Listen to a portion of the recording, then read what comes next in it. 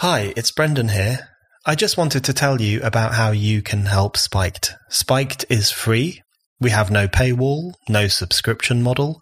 We want everyone to be able to read our commentary and listen to our podcasts, and that's why we will be staying free. And you can help us to do that by making a donation.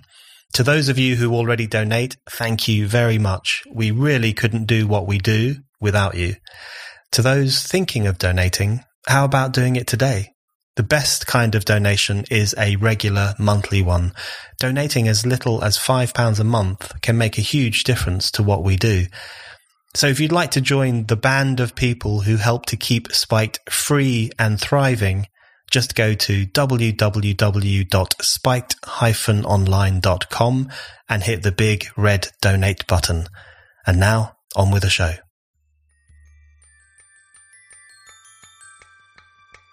The shift in the core votes of the two main parties, it hasn't happened for no reason. It's not just a strange coincidence. It's actually happening right across the West. It's happening partly because I think of the way left-wing politics is changing. The left is rejecting the sense of community and national solidarity that many of its former voters, its white working class voters, celebrate. And that's actually driven them to centre-right parties. Hello and welcome to the Brendan O'Neill Show with me, Brendan O'Neill. This is a podcast in which an esteemed guest joins me to talk about the big ideas, the bad ideas, the problems and the controversies of life in the early 21st century. In this episode, I am delighted to be joined by Nick Timothy. Nick is a former political advisor, a writer, and one of Britain's leading conservative thinkers. He was Joint Chief of Staff at Downing Street during Theresa May's Prime Ministership. He resigned following the general election of 2017, in which May lost her majority. Before that, he was a special advisor at the Home Office and a director of the New Schools Network, a charity which supports the setting up of free schools in the UK. Nick is a keen supporter of Brexit, and he has been described as a key proponent of a more compassionate, community-based conservatism. In his book, Remaking One Nation, Conservatism in an Age of Crisis, he makes his case against the ideological ultra-liberals who have come to dominate British politics and argues for community, solidarity, and recognising our obligations to one another. I want to start off by asking you really to describe yourself, because you get called all sorts of things, most of them complimentary. You're a leftish conservative, you're a red Tory, you're a little bit blue Labour, even if you don't like to admit it. You're the Tory who criticises capitalism. There are lots of, as is the want in politics these days, there is an instinct to try and put people into pigeonholes that make 20th century sense, if not necessarily 21st century sense. So I thought I would give you the opportunity at the top of the conversation to tell us, is there a political tag you apply to yourself, or how do you describe yourself on the political spectrum? I think it's my personal tragedy that I'm not very easily pigeonholed. So I always feel like the right of the Tory party think I'm a dangerous socialist, and the left think that I'm a crazed Brexiteer, so neither side quite wants me. I think I sort of attract labels like red Tory, blue Labour, post-liberal. There's sort of advantages and disadvantages to each of those. I mean, I think I've called my book Remaking One Nation because actually, while the One Nation label is thrown around quite a lot in Tory politics, really its pedigree lies in the Tory tradition of trying to overcome division. It's sort of started off with Disraeli talking about the country descending into two nations between rich and poor. It was picked up by Baldwin in the 20s. It was then picked up again by a group of reforming MPs in the post-war period who came from no particular kind of ideological background. That group ranged from Ian MacLeod to Enoch Powell. But I think One Nation is quite an important label because actually we do live in quite divided times. The country is divided in terms of inequality, in terms of regional differences, post-referendum between Leave and Remain. And actually, I talk about One Nation, I think, because to me, One Nation means that we've got to look past ideology and focus much more on trying to overcome those divisions. And I think you do that by not trying to shrink the state, not trying to sort of continually cut public spending, but to accept that there's a sort of harmonious balance that we're trying to strike between society on one hand, government on the other, and sort of freedom and market on the third. So you have this partnership of three between society, government, and market. Okay, I want to talk to you a bit about, of course, the themes in your book and about the people or the institutions or the political outlooks that you consider to be the key barrier right now to the possibility of one nation, to the possibility of social solidarity. So one of the key targets in your book are the elite liberals, and I wanted to dig down into that a little bit. So you view liberalism as a way of thinking in which markets trump institutions, individualism trumps community, and group rights trump broader national identities. So am I right in thinking that you view liberalism as not simply a right-wing phenomenon, but as a cross-political phenomenon, which creates problems on both sides of the political divide? So on the right, it pushes them further and further towards a free market outlook, and on the left, it's pushing the left further and further towards a fragmentary, militant form of identity politics, which naturally grates against any possibility of a singular nation or any sense of social solidarity. Yeah, that's right. I mean, I barely need to answer that with such a good summary of my argument. What I say is I'm not railing against liberalism in sort of every sense of the word. What I try to do is describe liberalism in terms of concentric circles. So I say there's a core, which I call essential liberalism, which is the kind of liberalism that makes the Western way of life feasible. So it's the things that make liberal democracy work, like checks and balances, an independent judiciary, the rule of law, some legal rights for minorities, and so on, and also a market economy, because economic freedom is related to personal freedom. And I think actually almost everybody, apart from people at the real extremes, tend to respect those things. But then the danger is that as liberalism becomes more ideological, it sort of unwittingly erodes those things. So then at the second circle, I describe elite liberalism, which is where, yes, you have sort of party political differences, but there's a kind of core of beliefs that politicians across the party spectrum tend to agree about. And those views are also shared in some of the kind of elite institutions of the country, from the universities to the judiciary to the civil service to the BBC. And those tend to be about things like, a lightly regulated labour market, the marketisation of public services sometimes, high immigration, and so on. And those views tend not to be shared by the majority of the public. But it's too simple to say that there's just a kind of elite liberal consensus, because obviously there is disagreement across the party spectrum in some respects. But there is still a connection to liberalism in those disagreements. So on the right, you tend to have sort of market fundamentalists try to reduce every aspect of life to the market. They think that individual freedom is the preeminent value that trumps others. And they mainly focus on the economy. And then on the left, you tend to have cultural liberals who, as you say, tend increasingly these days to obsess about militant identity politics. And the effect of the two is to create a kind of ratchet, because one side tends not to repeal the liberalising measures of the other. They just focus on their own liberalising agendas. And so you have this kind of ratchet effect, which means that right and left are both contributing towards this kind of atomization in society and social and economic problems, which then, perversely, if you're a member of the kind of ultra-liberal right, quite often leads to a bigger state as the state tries to fix those problems. I wanted to dig down on the liberalism question into one of the contradictions or one of the tensions. You argue that liberalism is a universalistic force. It has this tendency to disregard specific contexts, cultural specificity, historical specificity, and so on, and has this universalizing dynamic and a tendency to view the world as being fundamentally the same. The world should be like us, or wants to be like us, or at some point will be like us.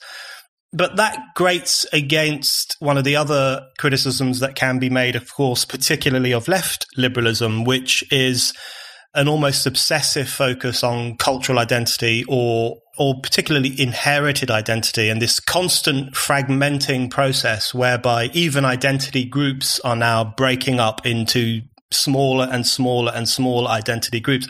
How do you work that contradiction out?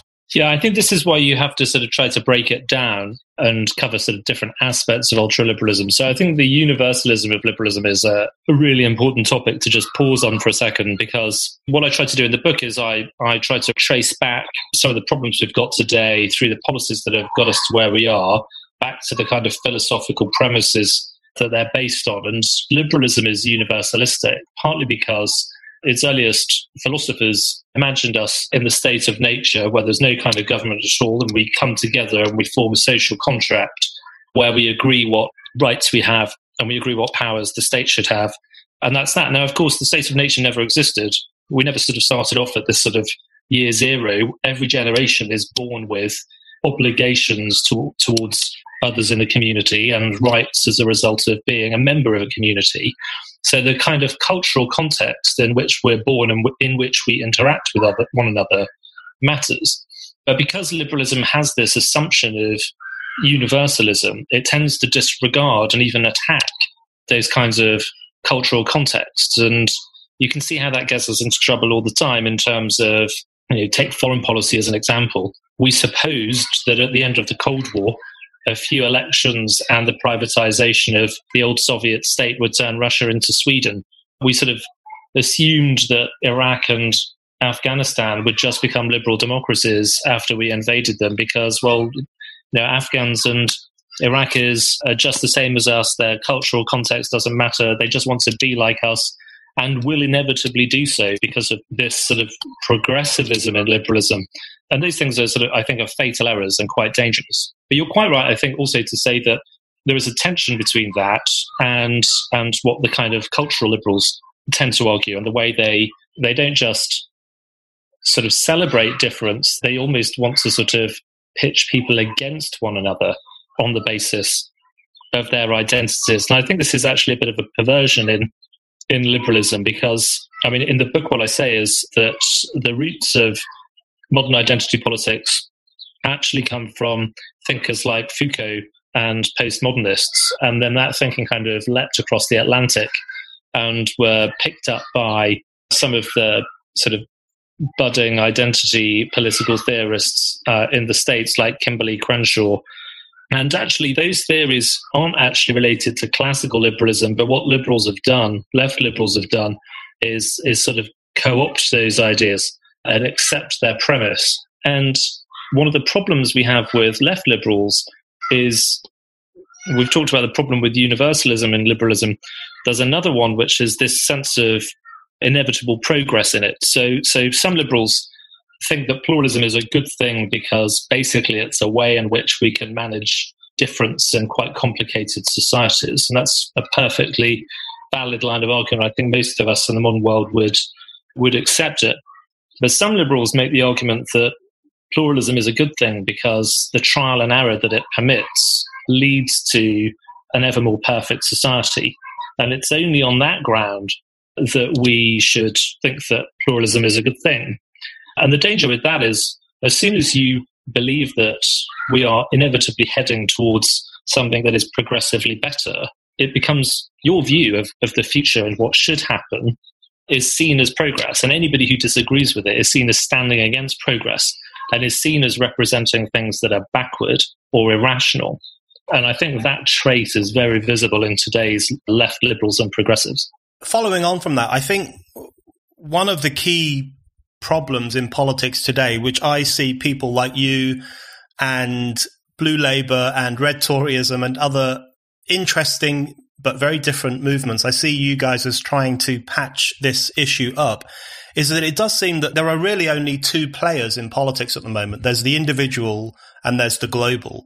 And so much of politics boils down to one or the other, or in some instances, a combination of the two. So there is the cult of individual identity, where we are constantly invited to define ourselves, redefine ourselves, understand ourselves almost entirely as individuals. And then, of course, there is a huge amount of talk about the global, the need for global institutions, the need for global cooperation, the fact that we all face these insurmountable crises and problems that can only be dealt with at the global level. And of course, the thing that is quite self-consciously left out of this is the great mediating force of political life, which is the nation and community. So do you see in part the work that you've done, both in terms of advising government and also in your writing, as an attempt to rehabilitate the fields in which community life and political life used to be conducted prior to the rise of ultra-liberals and this kind of obsessive focus either on fragmenting individualism or on a relentlessly globalizing field? I think that's a fair way of putting it. I mean, I think liberalism tends to see individuals, I think, in the wrong way. I mean, back to the state of nature theorists, they think of us as completely sort of autonomous, freedom-seeking individuals that if we do interact with others, it is to maximize our own opportunity, or if we're to compromise in any way, it's only really to expand the scope of our own freedom. And that's wrong. We're not. I think in the book I sort of say they think of people as like snooker balls colliding with one another. If you actually think about how we relate to one another, you can only really understand your own identity in a social context. If I'm in England, then my identity as a Brummie matters more because I'm distinguishing myself from people from London or Yorkshire or Lancashire or wherever. If I'm in Germany, I may just describe myself as English. If I'm in Asia, I may feel more European. We understand ourselves in the social contexts we're in and as we define ourselves against others. And that's a perfectly natural thing. Now, I think to some extent, I tried to do some of these things in government, but I think one of the difficulties of government is you don't get very much time to think. You don't get very much time to read. So you're sort of relying on the sort of memory of things that you had come to understand several years before. And if there is a silver lining to being turfed out in the way that I was, it gives you quite a lot of space to think about the things you did right and wrong in government. But it also gives you space to really think and read and go and talk to people who have been considering these things for their whole lives and careers. And so I would definitely say, well, I think I was grappling with some of these things in government. My thinking is more advanced now than it was then, for sure. I want to come back to the question of government and your turfing out in a moment, but just to keep on the theme of where politics is going and what's happening to politics, I wanted to ask you, you write about this in your book and you've written about it extensively elsewhere too, where Brexit fits into this discussion, because the way I try to explain Brexit to people who are not necessarily very fond of it is that it was a desire for a greater sense of social solidarity, a greater sense of connection, a greater sense among people that they actually matter and their vote matters and that their community matters, which is why I thought it was an incredibly important event in British political history. How do you see Brexit fitting, either disrupting the narrative that you've written about in terms of the rise of elite liberalism and a kind of removed form of politics? To what extent do you think Brexit has acted as a corrective to that? And to what extent do you think it was a conscious effort by the British public to put politics back on a more sensible democratic level? Well, I think it's not exactly a knockout punch for the kind of elite and ultra-liberals we're talking about, but it is probably a kind of winding blow to the stomach. It sort of shocked them and it sort of stopped them in their tracks a little bit. But I think we're yet to see whether it will really deliver a kind of lasting corrective in the way that we're governed and the political parties work. I mean, in a way, I think the European Union is a sort of case study in the kinds of things we're talking about. The sort of ultra-liberal right loved the European Union because it was about, transnational marketization without really having to have any kind of democratic debate about its desirability. And the ultra-liberal left loved it because it was about eroding the nation state, eroding the kind of national institutions and celebrating sort of transnational citizenship rights and things like that. Where I think, as you said, the majority of voters confirmed this in June 2016, didn't they? But I think a lot of people really lamented that and wanted the nation state back in their lives. And the nation state matters because it's the political unit where there is a real connection and political identity, and people, feel a sense of shared citizenship and connection with their fellow citizens from the same country, and a set of shared values to some degree. Values obviously do conflict sometimes, but a country will broadly have sort of values and interests and institutions that people can share in. And that sort of shared identity is what makes solidarity possible. It's what makes people want to make sacrifices for others. And this is one of the funny things that the left never seems to understand. But if you want the solidarity that makes things like universal public services and redistributive taxes possible, then you need to defend the sense of community that the nation state gives you.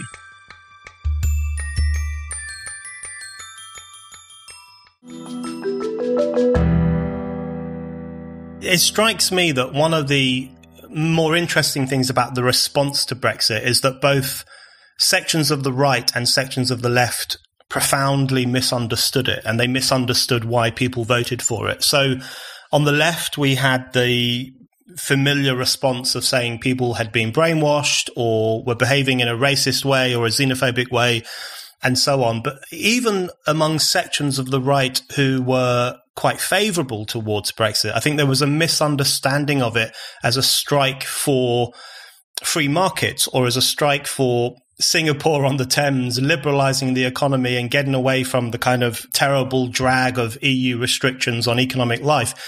Both sides, I think, missed a trick. I want to kick off with the typically leftish response, which wasn't confined to the left, but it was most pronounced on the left. This notion that voters didn't know what they were doing, they were ill-informed, they were stupid, they were prejudiced. To what extent do you think that will have a lasting impact on how ordinary voters view the left-leaning elites and conceive of their relationship with them? Well, I think it's certainly among the biggest early challenges that Keir Starmer has as the new leader of the Labour Party. I mean, he has to try to assemble an election-winning coalition of voters when Labour has already lost large parts of Scotland, almost all of Scotland, and it lost lots of seats in the North and Midlands of England and in Wales, the so-called Red Wall seats. And one of the reasons they lost in those Red Wall seats is precisely what you're describing. It was this sense of, we know better than you do. You've just been deceived, and that was why you made the stupid decision. And we're here to save you from your own stupidity. And unsurprisingly, people didn't like that very much. And I think the reason the Brexit referendum has been such a shock to the party political system is that for many of our general elections, the choices on offer to the public have been about socioeconomic issues.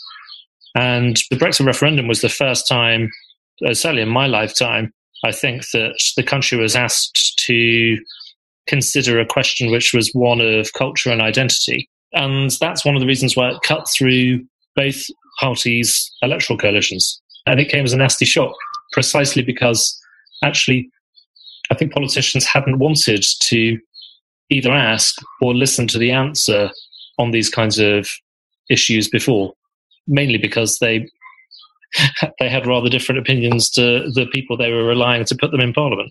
Yeah, absolutely. On the right-wing side, one of the things I have found frustrating as a pretty ardent Brexiteer, when I've attended Brexit meetings or Brexit rallies and so on, I often bump into right-leaning supporters of Brexit who I also think misunderstand it as an effort to, liberate market forces even more than they already are. Now, have you found that too? I mean, you've been in many senses at the coalface of pushing back against that and arguing that we don't need to shrink the state. We don't need to cut public spending. These are not things that the Conservatives should necessarily focus on. Have you, in the circles you've been moving in over the past few years, found a right-wing misunderstanding of Brexit alongside the left-wing misunderstanding? Yeah, hugely. I mean, I'm a subscriber and a big fan of The Spectator, but I remember not long after the Brexit referendum, they had a front page which was the wrong Brexit.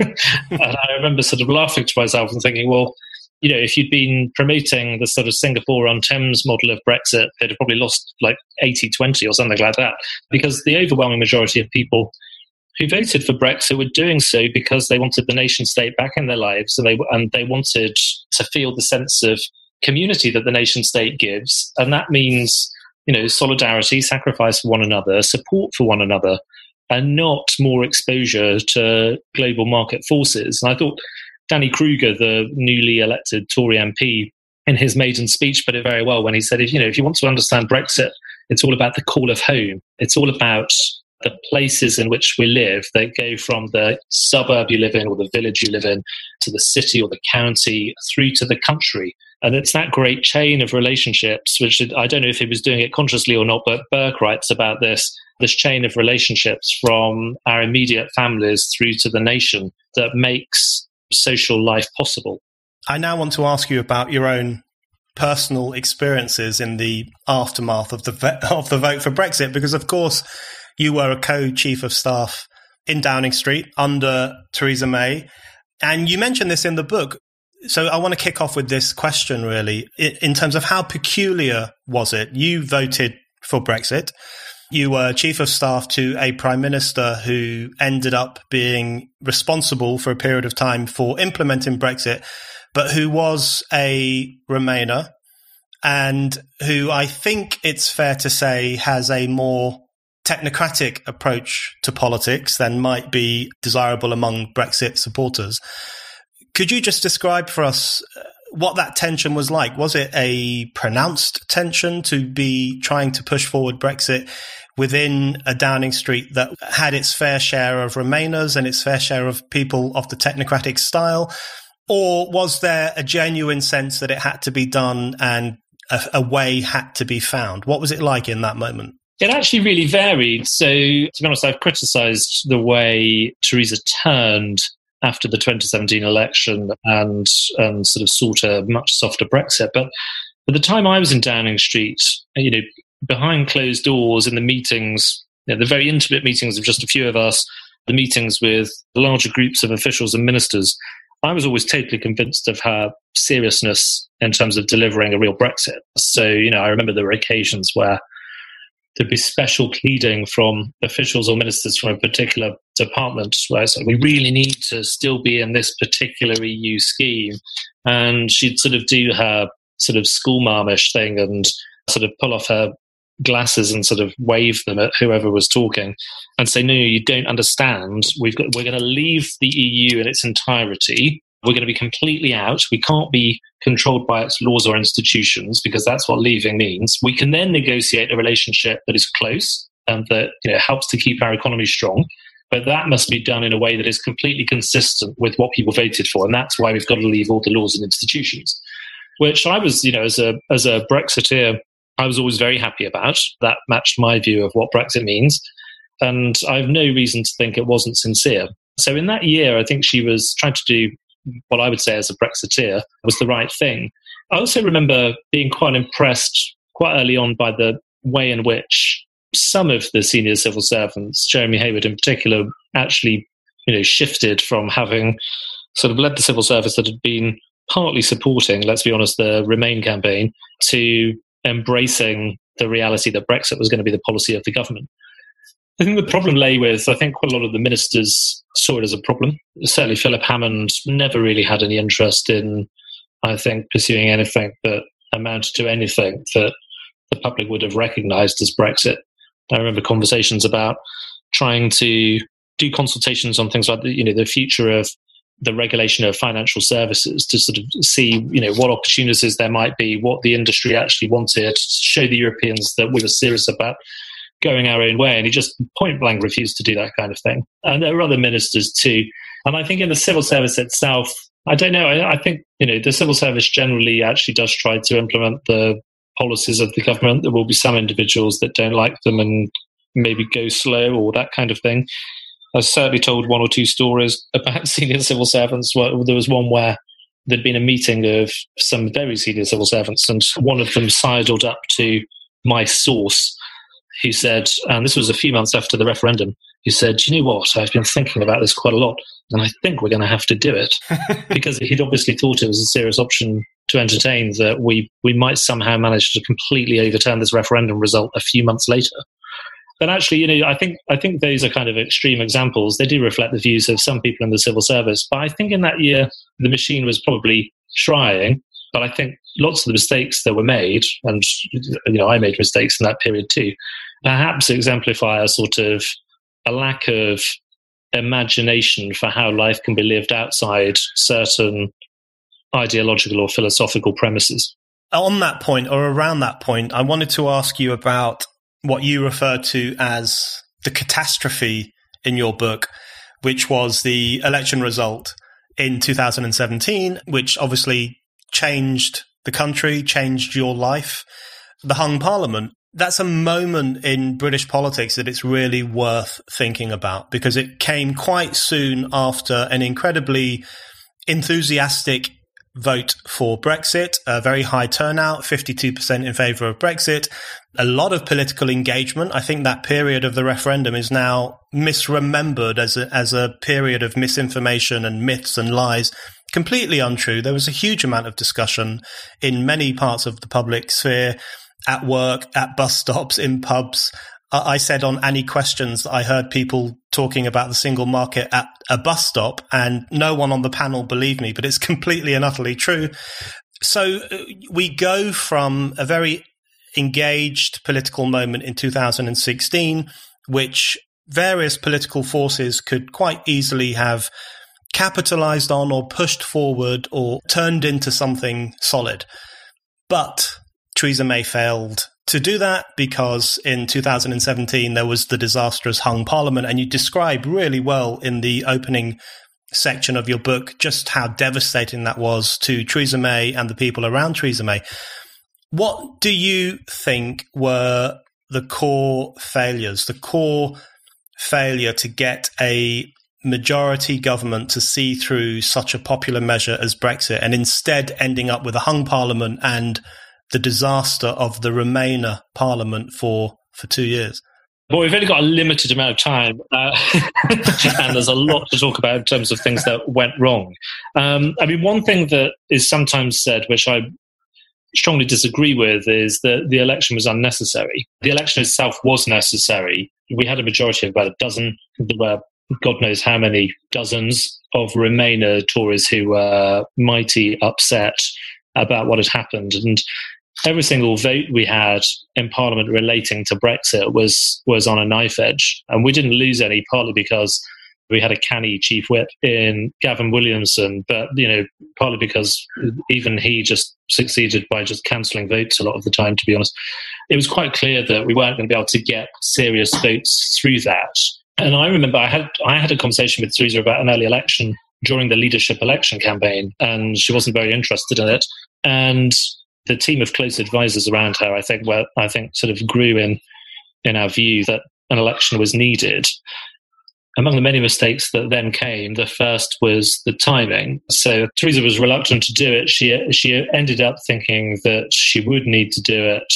I think my personal memory was that it was the day Article 50 was triggered, and she made a statement in the House, and the atmosphere was really uneasy in the Commons. Really strange moment. I think the mood of the House was the thing that tipped her over the edge, and she realised that she wouldn't have the support behind her to get it done. But by then, I think we sort of surrendered a lot of the opportunity of an early election. So not only had she been saying for ages she didn't want to call one, so breaking that kind of promise looked a little dishonest. We then ended up with a really long period before prorogation. We ended up with the 5 weeks of campaigning that the Fixed Term Parliaments Act sets out. So it was basically the longest lasting snap election in political history. And it came after the local election results in May, which people don't really like voting unnecessarily or asking them to vote twice in a month. And then during the campaign itself, we basically, I think, screwed everything up. I mean, we, the political team in Number 10, had been pursuing this strategy, which was about being resolutely pro-Brexit, but also recognising that in some respects the Brexit vote was a vote for change. It was a vote for help for some communities, more active government. We were trying to pitch the Tory party much more on the side of working class people, talking about class, which is pretty unusual for a Conservative to do. So we were putting ourselves on the side of change. And if you remember back to that period, it was actually enormously popular. She had unbelievable approval ratings and a massive lead going into the election, which was thanks to that political strategy, I think. And then we ended up pursuing a different strategy for the campaign, perversely. The campaign was run by Linton Crosby and Mark Textor, the consultants, and Stephen Gilbert came in too. I looked after policy, Fiona looked after communications. And effectively what happened, I think, was the consultants ran their campaign. Never a good idea to have two strategies or two campaigns in one, but we did. The consultants effectively ran a kind of steady as she goes kind of campaign, and we were still running a kind of change campaign, which was a pretty bad mixed message. And then lots of other things went wrong too. So, obviously the manifesto went wrong, and I co-authored the manifesto. I think we communicated some of the policies in the manifesto very badly. I remember there was sort of one occasion where I realised that somebody was briefing the social care policy as though it meant a cap of £100,000 rather than a floor of £100,000 towards social care costs, which is obviously a bit of a nightmare in the middle of the cut and thrust of an election campaign. Theresa was incredibly wooden. And I think that her sort of limited communication skills really sort of weighed against her. We got hit by events. There were 2 terror attacks. There was a massive NHS cyber attack.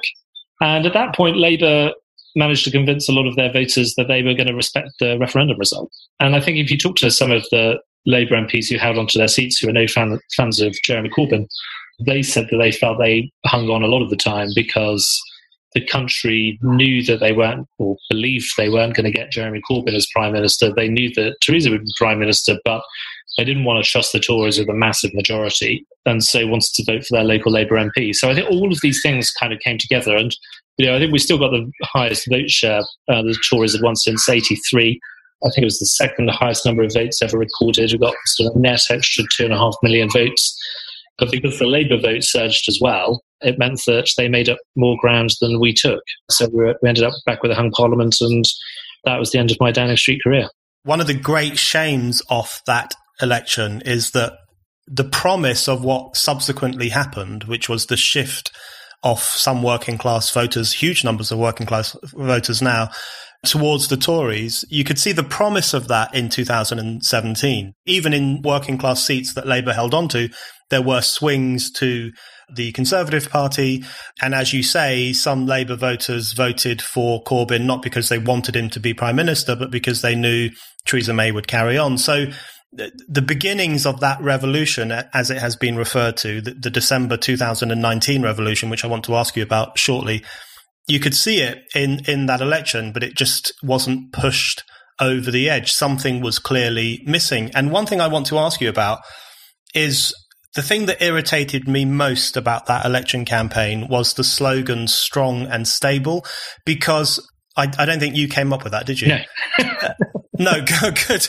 Because I just thought it was wrong on so many levels. Now, in one sense, it's just 3 words, but even that word "stable," I think, was so wrong because it touches upon something that you've just said there, which is that I think there are elements in the political class that underestimate how radical the vote for Brexit was and how much it was about changing politics, not simply about regaining sovereign power from Brussels, but shaking up politics in the United Kingdom itself and the sclerotic, increasingly bureaucratic, out-of-touch state, and the question of how that could be brought much further down to people's level and how it could be utilised to make community life and people's lives better. And the word "stable" just struck me as grating against that desire for some kind of shift, some kind of earthquake, some kind of change in how people experience political life. So you've just said there that there was a woodenness in Theresa May's approach, but to what extent do you think that speaks to a misunderstanding beyond Theresa May herself and within the broader establishment, a misunderstanding of the more radical component of Brexit and a desire to keep things going as best as possible, even in the face of such a historic democratic vote? Yeah, I mean, I think in a way the slogan basically sums up what I mean about the clash of the two strategies, because we'd consciously tried to put ourselves on the side of change. We were talking about, this is the Conservative Party, and we were talking about industrial strategy and workers on boards and reversing elements of the internal market and the NHS and intervening in markets so they worked more fairly and so on. And I think in that period we did convey a strong sense of change.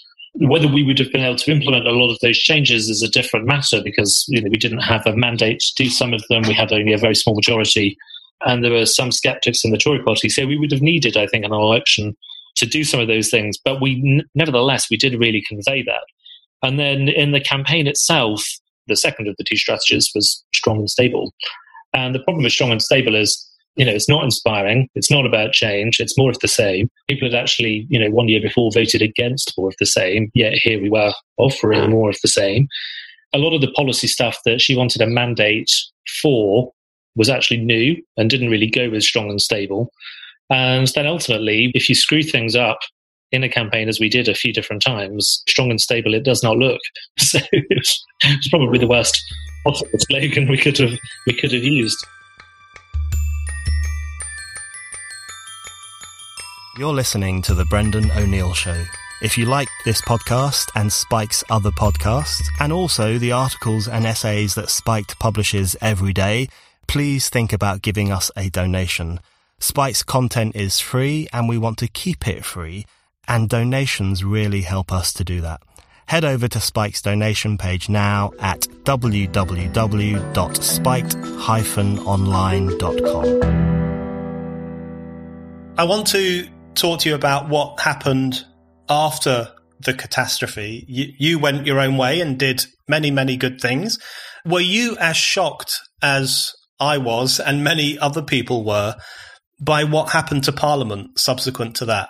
Because even now, when I look back, and it's only very recently, when I look back at how Parliament behaved in the period from 2017 to 2019, where pretty much nothing got done, everything was devoted towards the question of how we could frustrate Brexit or soften Brexit or weaken Brexit or, subject it to another referendum, i.e. stitch it up. That struck a lot of people, and I know this from talking to various people around the country, particularly at Brexit rallies. So these are Brexit-leaning people. That struck people as a historic betrayal of ordinary people and their votes. And I wonder, did you have the same view of it? And to what extent do you think that the thing you've criticised in Theresa May after 2017, which was her attempt to soften Brexit, to what extent do you think that acted as a green light or maybe a red rag to a bull in terms of bringing out the more anti-democratic parts of Parliament who sniffed an opportunity to be able to do Brexit over? Was it a surprise or was it not a surprise? I mean, I'd seen close up the behaviour of some of those MPs and the Labour Party. And let's remember Keir Starmer was the shadow Brexit secretary at the time, in my time in Downing Street. And that was one of the reasons why it seemed so clear to me and to others around me that an election was inevitable, even at that stage. So I don't think I was surprised that people behaved badly. There was a need for a mandate and a proper majority to break through that kind of behaviour. And, having worked in politics for nearly 2 decades, I know the depths that some will succumb to in order to try to get their way. But even I was surprised by just how flagrant it was. I don't know whether that really is down to Theresa trying to soften Brexit. I think it may be partly down to the indecision of the government, where it was clear that policy wasn't really being set by ministers. It was being it looked like the government was trying to aim for a midpoint between the two angriest factions in the hope that somehow that would get through. And I mean, it would never seemed likely that a deal could get through to me, because as soon as Theresa had alienated a big faction of the Tory party, it was quite clear that Labour would have an excuse to vote against it. Because if they could say, well, if even the Tory Brexiteers say this isn't Brexit, you can't really say we're voting against Brexit. But I think to go back to the conduct of some of the rebels, and in particular, John Bercow as Speaker. I mean, Bercow really is the symbol of that period, I think. And I think it will be remembered as the unloved or maybe unlovable Parliament. I mean, it really was a disgrace. People weren't even trying to hide what they were doing. It was very clear they were trying to overturn a democratic vote that hadn't yet been implemented. Okay, so if we fast forward to December 2019, something happens that I'm sure you would like to have happened when you were in Downing Street. Would have been nice. Which was the unprecedented victory for Boris Johnson, the Conservative Party, very much on the back of working class voters and the kind of people that you, in fact, had been talking about and seeking to appeal to. Now, you strike me as quite a humble person, so maybe you won't go so far. But to what to what extent do you agree with those who say that Boris's success was built on the kind of ideas that you had been pushing, often against people who didn't like them very much, in the sense of turning the Conservative Party towards working class communities, towards being not necessarily a small state party, not necessarily a party opposed to public spending, being a party that's devoted to implementing Brexit and to implementing the ideas that float around Brexit. A lot of that echoes, I think, the kind of arguments you had been making. Is that something that you recognise? Well, I think I'll leave other people to think about me. I'll try to take myself out of it. I mean, I think it's definitely the case that in 2017, we came a quite close second in a lot of those red wall constituencies. So, I just said, I think that we picked up a net extra 2.5 million votes, and, that's where those votes came from. And yet, it wasn't quite enough, but it was a platform for next time around. And that is definitely true.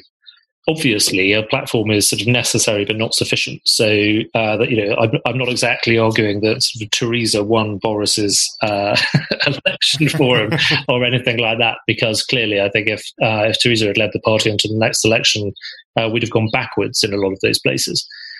I think Boris did the rational thing as leader. I'm not entirely certain Boris believes in his bones in a kind of conservatism that is much more interventionist and is much more interested in working class people in places like Dudley and Derby in the way that I do. But that doesn't matter. He saw, I think, that the Tory party had to own Brexit, had to deliver Brexit, and if they didn't, they would be killed.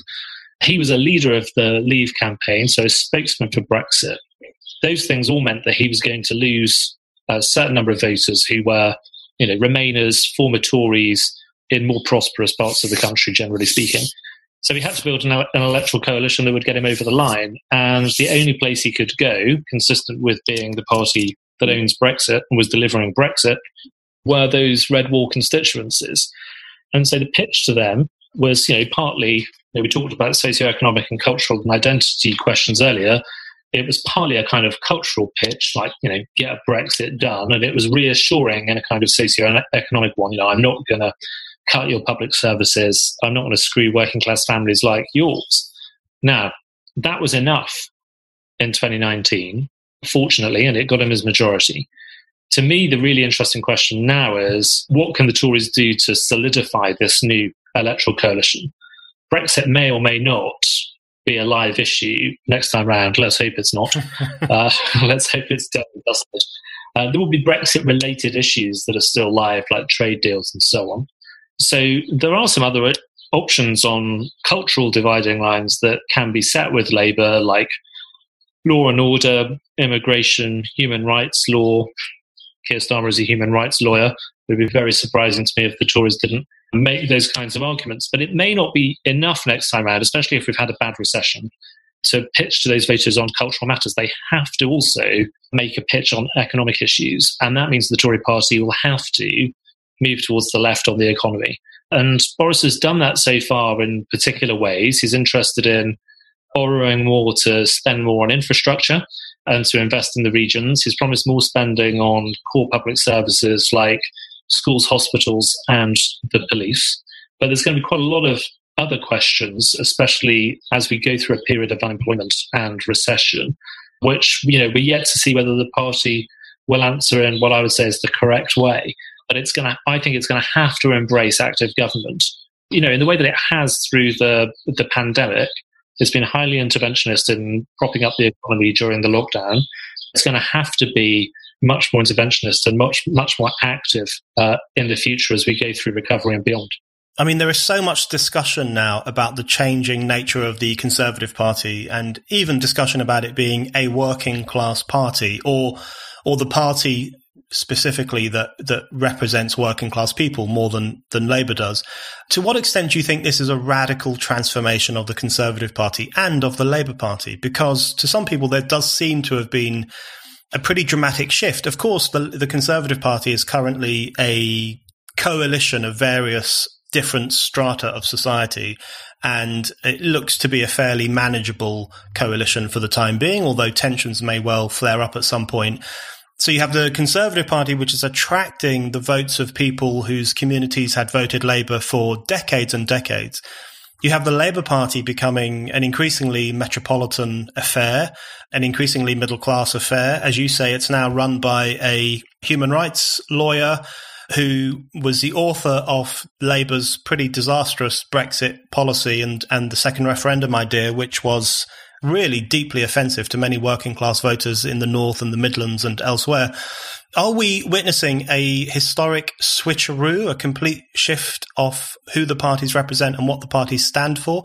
Or do you see this as a return to an older form of conservatism, and maybe it's just the Labour Party that has become something that it's not supposed to be? I'd actually say yes to both of those questions. I'm not sure they're mutually exclusive. So it feels to me like we are experiencing a realignment. It's felt like that to me for some way. We thought we could ride the tiger of the realignment and got eaten, but nonetheless, that realignment I think is real. I think some people think that with the virus, the lockdown, and the economic costs that we're about to live through, things might return to normal as they see it. I'm doubtful about that. One of the reasons for that is the shift in the core votes of the two main parties. It hasn't happened for no reason. It's not just a strange coincidence. It's actually happening right across the West, where left-wing parties are picking up more votes from sort of university towns, from the big cities, the inner cities, more public sector workers, more ethnic minorities. The parties on the right are tending to pick up more support from suburbs, towns. Their support is more provincial. It's slightly poorer than historically the centre-right votes have been. This isn't happening for no reason. It's happening partly because I think of the way left-wing politics is changing. The left is rejecting the sense of community and national solidarity that many of its former voters, its white working class voters, celebrate. And that's actually driven them to centre-right parties. Now, some people think that might break because future elections might suddenly be decided only on an economic basis and not a cultural one. I don't see any evidence really that cultural divides are weakening. They seem to be strengthening. You only have to see the way people are arguing about the lockdown. The divides in opinions quite often reflect the Leave-Remain divides because they in some respects represent divides in values. So I think the realignment is real, and I think it's probably still underway. Now, does that make for a fundamentally different Conservative Party? Actually, there's a long tradition in the Conservative Party, the One Nation tradition we talked about, that I think would recognise this kind of electoral coalition and would feel pretty comfortable with it. If Disraeli could in any way understand the modern world, I think he would recognise what's going on with the Tory vote right now. I think my old hero, Joseph Chamberlain, was not a Conservative, but he propped up the Conservatives. I think he would think along similar lines. So would Harold Macmillan. It's only really over the last 30, 40 years that the Tory party has become much more ideologically, economically liberal, that it's started to struggle with some of the voters we're talking about. Yes, very interesting. I agree on the non-weakening of cultural divides. I think, if anything, they're becoming more and more important, which is not to say that the socio-economic issues won't also become more important, particularly in the post-pandemic moment. My final question, which you've just touched upon there, is the question of the pandemic. It's far too large a question to answer in one go, but we'll give it a whirl. You've spoken about the possibility that the pandemic will, instead of going back to the old normal, will actually energize the desire for solidarity, energize people's sense that community and society are very important things. I feel slightly torn on this issue because on the one hand, I tend to agree that the kinds of politics that people like you and I are interested in will probably be bolstered in some way by this process. But another part of me thinks that we are living through a moment of such extreme atomization the breaking down of the public sphere, essentially, in order to keep people away from each other for the period of the pandemic, that it could possibly wound that sense of solidarity that had built up over the past 4 years, and particularly in the wake of Boris's election victory. So where do you currently stand? Are you optimistic about obviously the pandemic is a terrible thing for the United Kingdom to be going through, but in the aftermath of it, are you optimistic that the kind of political ideas you are keen on will still get a good hearing and could possibly survive and thrive after this crisis? Well, I hope so. Obviously, the real lived experience for tens of millions of people in an experience like this will differ. And these days we sort of romanticize the Blitz spirit, which we often compare the experience of the pandemic to. But of course, during the Blitz, there was looting, there were break-ins, there were all sorts of different crimes. But we really remember the solidarity of that period, because that is actually, I think, what lots of people felt. But we sort of created a national myth about it, which actually was a good thing. I think national stories help us to be better than we would otherwise be. I'm not one of these people who sneers at British exceptionalism or whatever. So, of course, people are going to have different experiences of the pandemic and the lockdown, and there'll have been some sort of curtain switchers complaining that some people were breaking the rules and things like that. But I think the story we end up telling about this period will matter. And overall, the big facts of the pandemic, I think, have been that the government did everything it could to protect firms in trouble, did everything it could to keep people paid while they were economically inactive to a very high percentage of their normal income, extraordinary and unprecedented by British standards. So there was a high degree of government intervention. There was also an extraordinary sense of community in the way that business came forward to start making PPE, or regardless of whether the ventilator challenge worked or not, people responded to it.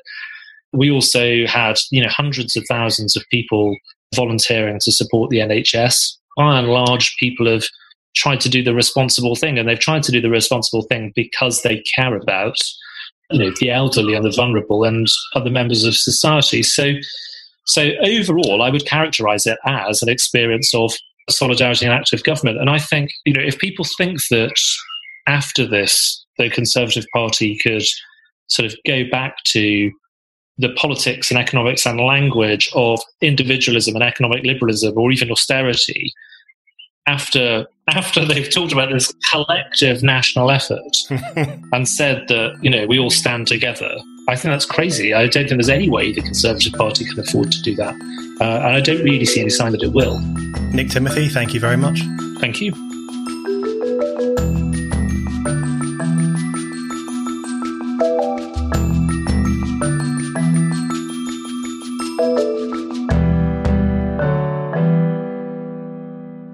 Thank you for listening to The Brendan O'Neill Show. We'll be back with another guest and more discussion. Don't forget to subscribe, and in the meantime, keep reading Spiked at www.spiked-online.com.